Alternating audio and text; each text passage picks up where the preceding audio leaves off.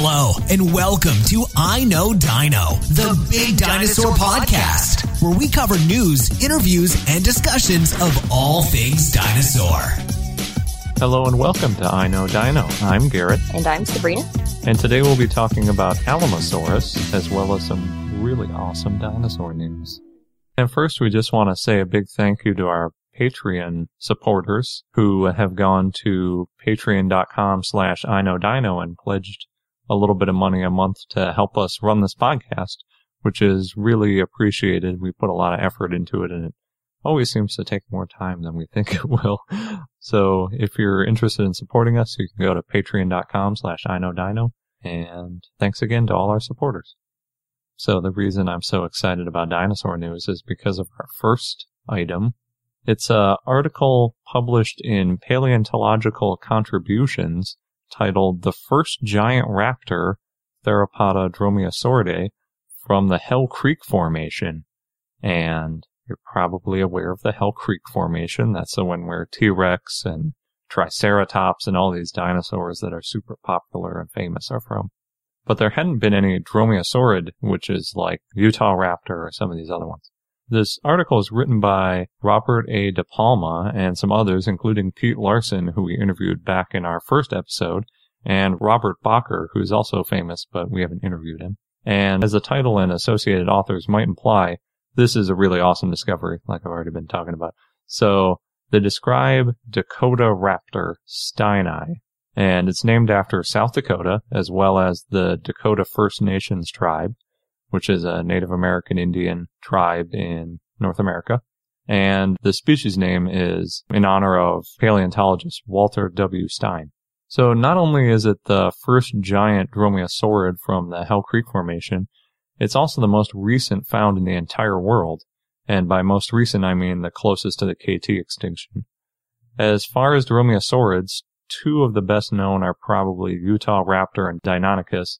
Deinonychus is smaller than Utah Raptor. I always think Utah Raptor is the best known because it's basically the one that's in Jurassic Park that they call Velociraptor, even though it doesn't have feathers and all that kind of stuff. It's pretty close, and when you hear Raptor, I think most people are imagining Utah Raptor more or less. And both of those were from the early Cretaceous, so they would have been long gone by the time Dakota Raptor was around.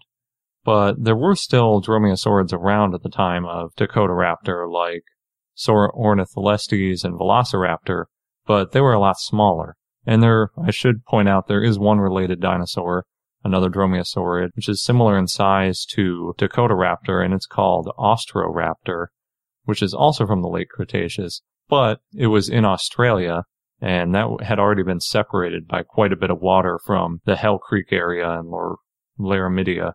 And it had been separated for many millions of years, so that's probably why the paper doesn't make any direct comparisons between the two.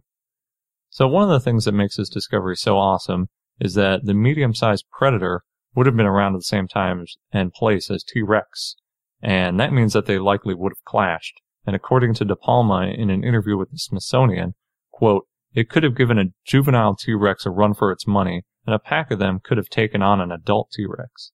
The discovery itself was partial fossils of the wing or arm, the leg, tail, abdomen, and, quote, raptorial pedal ungule.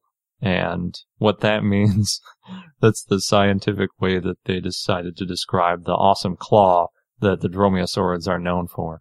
It's that one, the curved sickle thing that sticks out of their foot. And I should mention that Dakota Raptor had a really large, awesome one.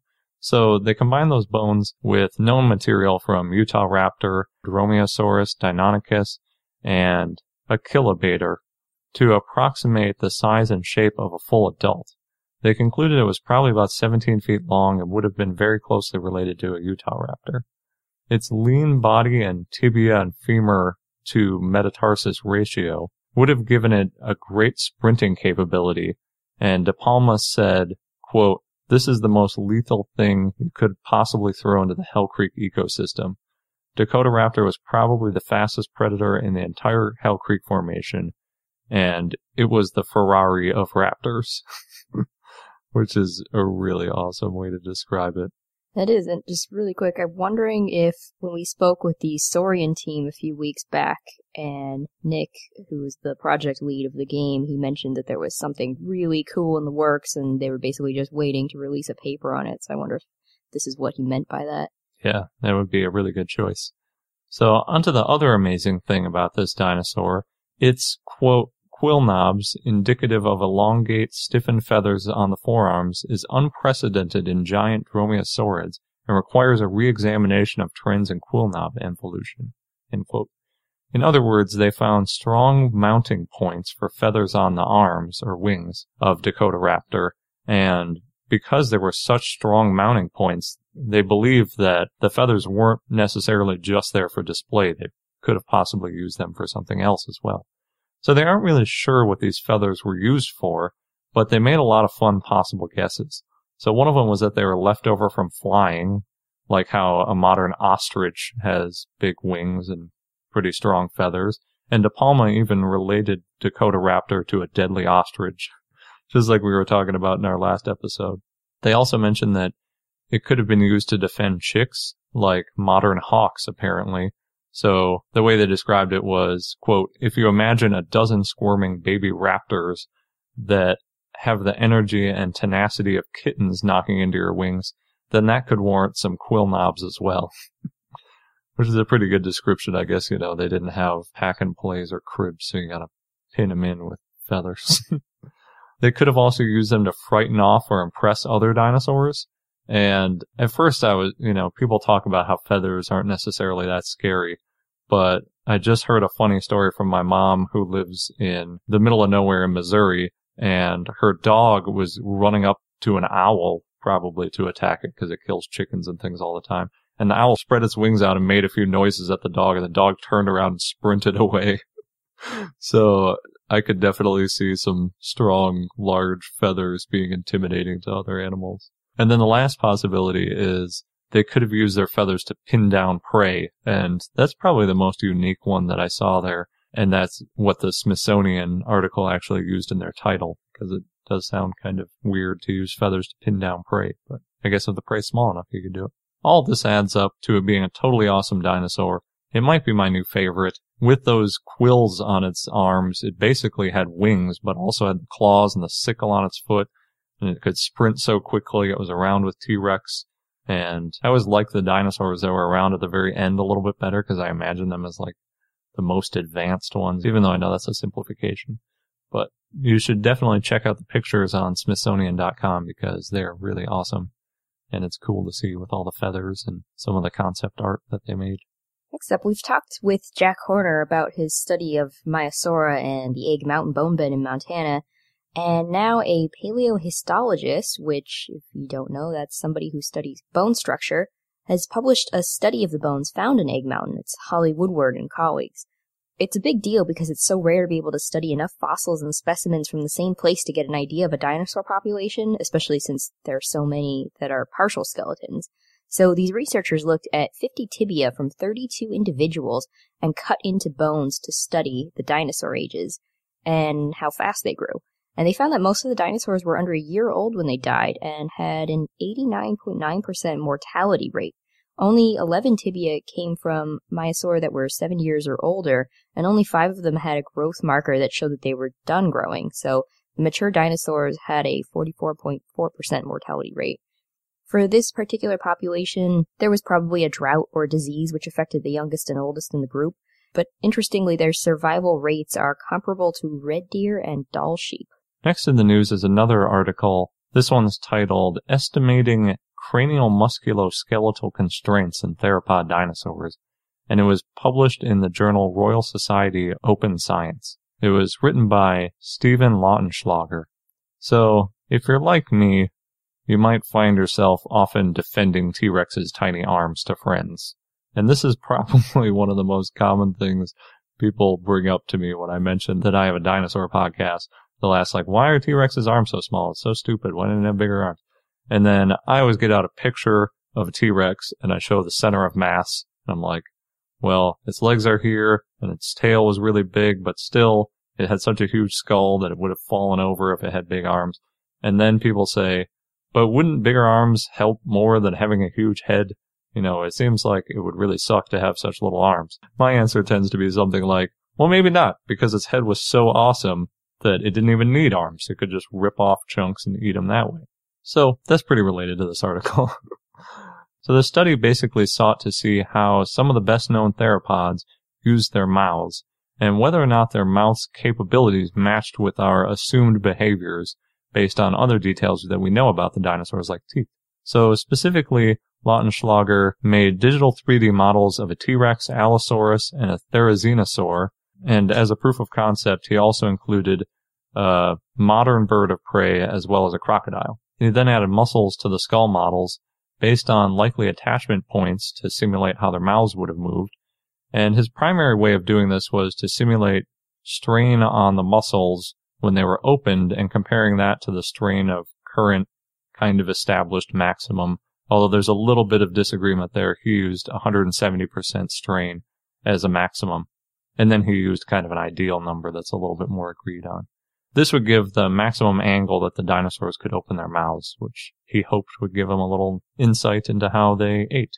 So his model is really sensitive to the muscle resting length, and that's basically the amount the animal's mouth is open at rest. So you can think of a crocodile when it's laying there and its mouth is partly open and it looks really scary. It's probably actually doing that because the way its muscles are structured, that's the easiest place for its mouth to rest. It's not like, oh, it's about to bite something. It's actually just at rest with its mouth a little bit open.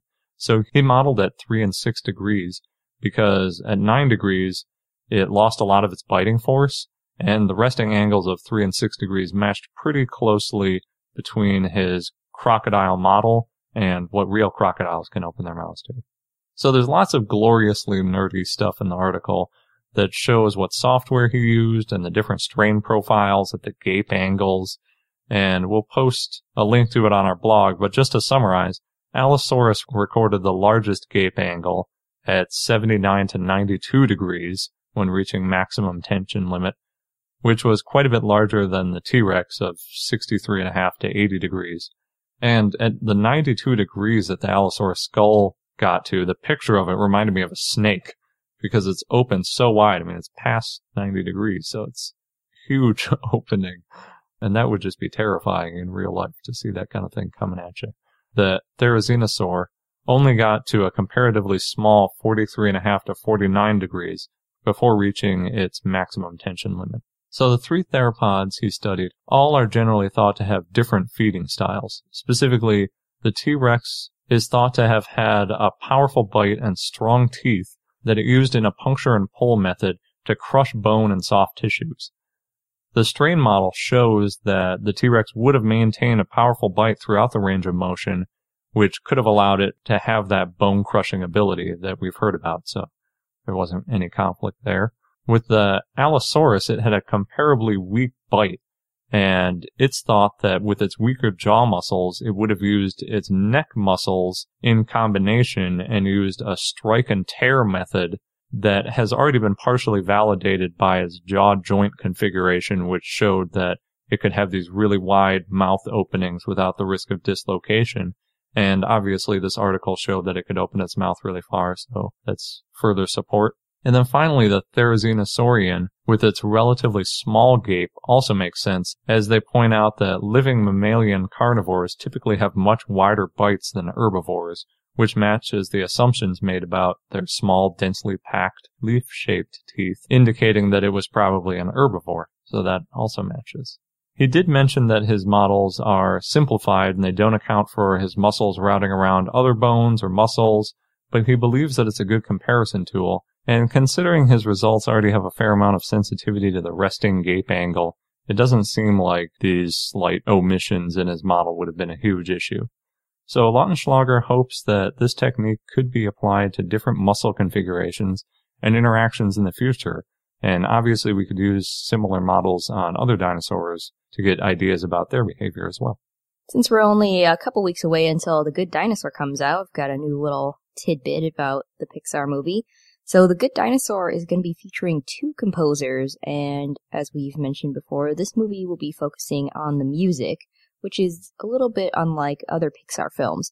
So the composers are Michael and Jeff Dana, and Michael created the Life of Pi score, and the team was nominated for an Emmy for their score for the TV show Tyrant. And in addition to using an 85-piece orchestra, they also incorporated fiddles, mandolin recorders, and a piano to give it an early America frontier feel. So that will be interesting. Actually, that should go along with what we've heard about at least the 3 T-Rexes in the movie. They're going to be kind of a frontier-like, and also I think one of them they were contemplating adding a mustache to. So. And one final journal article titled "A New Brachylophosaurian Hadrosaur from Ornithischia with an Intermediate Nasal Crest from the Campanian Judith River Formation of north-central Montana." It was published in the journal PLOS One by Elizabeth Friedman Fowler and Jack Horner. The dinosaur is named Probrachylophosaurus, which means before short-crested lizard, and that comes from the assumption that it is an ancestor of Brachylophosaurus canadensis, but the species name of this Probrachylophosaurus is Bergii, and that's, quote, in memory of Sam Berge, co-owner of the land where the specimen was discovered and friend and relative of many members of the Rudyard, Montana community who have supported paleontologic research for decades. It was discovered more or less right on the Montana side of the U.S.-Canadian border, and the species that is assumed to follow it, canadensis, has been found both in Alberta, Canada, as you'd guess from the name, and Montana. So it's really like right on the border there. It's all in Alberta and Montana is where you find these kinds of dinosaurs. So it's similar to Maiasaura pebulsorum, which was our dinosaur of the day in episode 37, and Sabrina was just talking about minutes ago. And we also interviewed Jack Horner in that episode, so it's a lot related to that episode going on here. So I'm not going to go into too much detail about the description of this group of dinosaurs because Sabrina did such a good job in episode 37, but they did recover most of its skull, its pelvis, hind legs, vertebrae, and ribs. They also compare the adult fossil to one which is believed to be an adolescent of the same species that was found about 1 mile away from the adult. They estimate that it was about 30 feet or 9 meters long, weighed about 5 tons, and was about 14 years old. And Friedman Fowler nicknamed it Super Duck, since it was pretty big for a hadrosaur, and I think that's one of the better dinosaur nicknames I've heard. Yeah, I like it. I hear Super Duck. Yeah.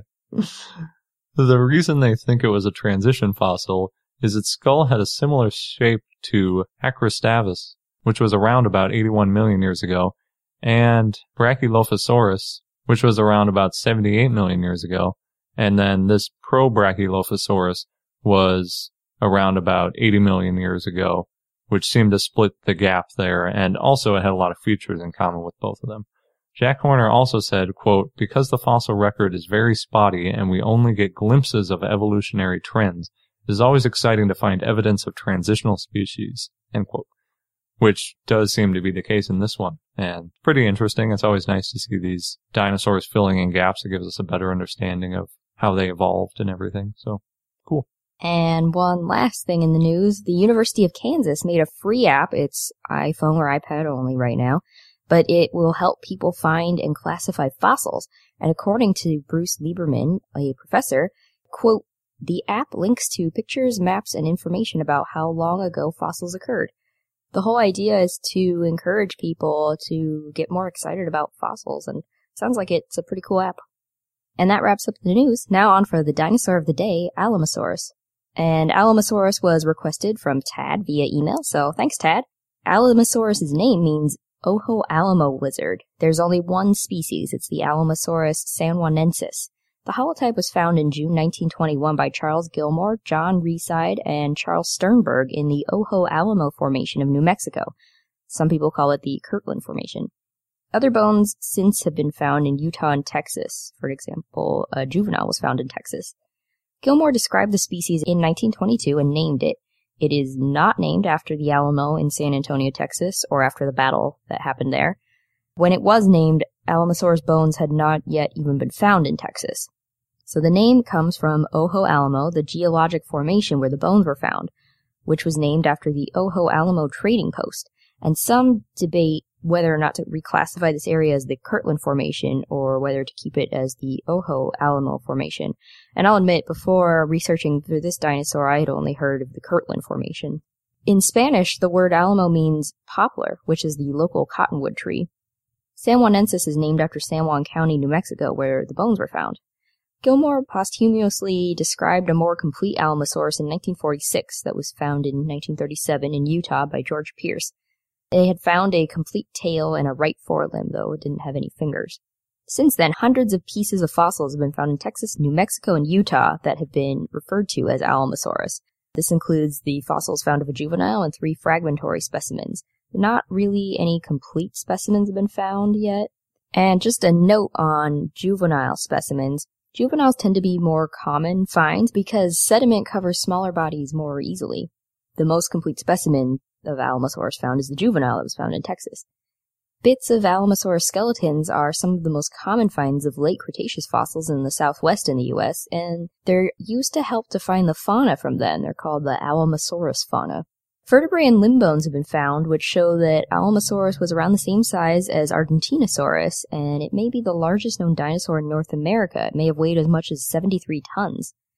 Dana Biasetti, a grad student from the University of Texas in Dallas, found pelvic bones and 10 articulated cervical vertebrae of an adult Alamosaurus in 1999 in the Javelina Formation of Big Bend National Park.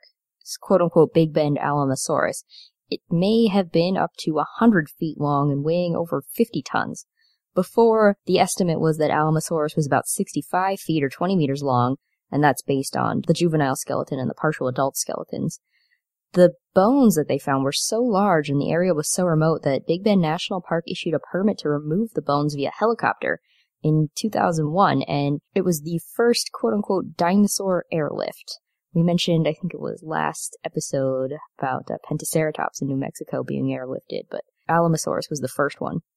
In 2009, Holly Woodward found that the femur of an Alamosaurus bone was still growing, so researchers knew it got bigger. And once again, Holly Woodward is the one who studied the Maiasaura bone and seems to specialize in looking at the femurs and tibia bones and figure out dinosaur growth rates.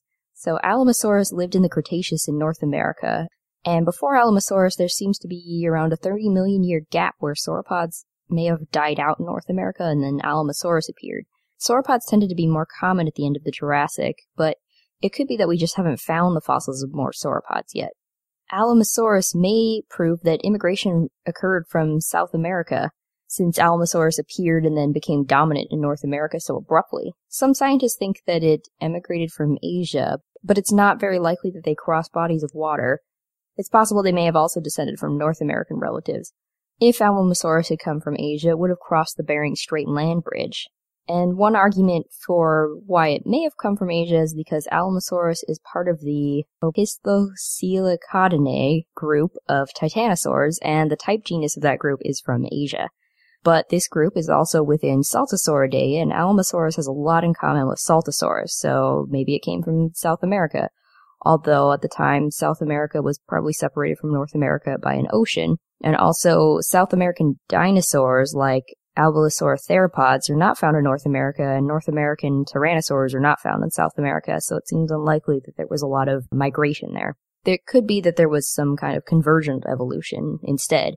But anyway, one study found that as many as 350,000 Alamosauruses may have lived in Texas, in what is now Texas, at any given time.